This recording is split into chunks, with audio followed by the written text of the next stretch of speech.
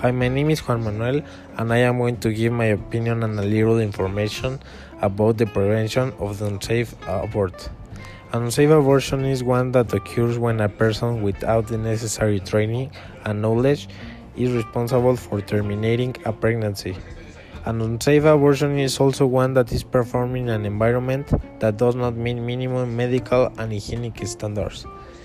The World Health Organization notes that 42 million induced abortions performed each year by women facing an unwanted pregnancy, 20 million of which are unsafe abortions.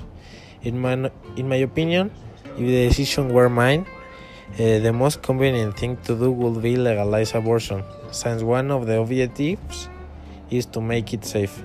Thank you.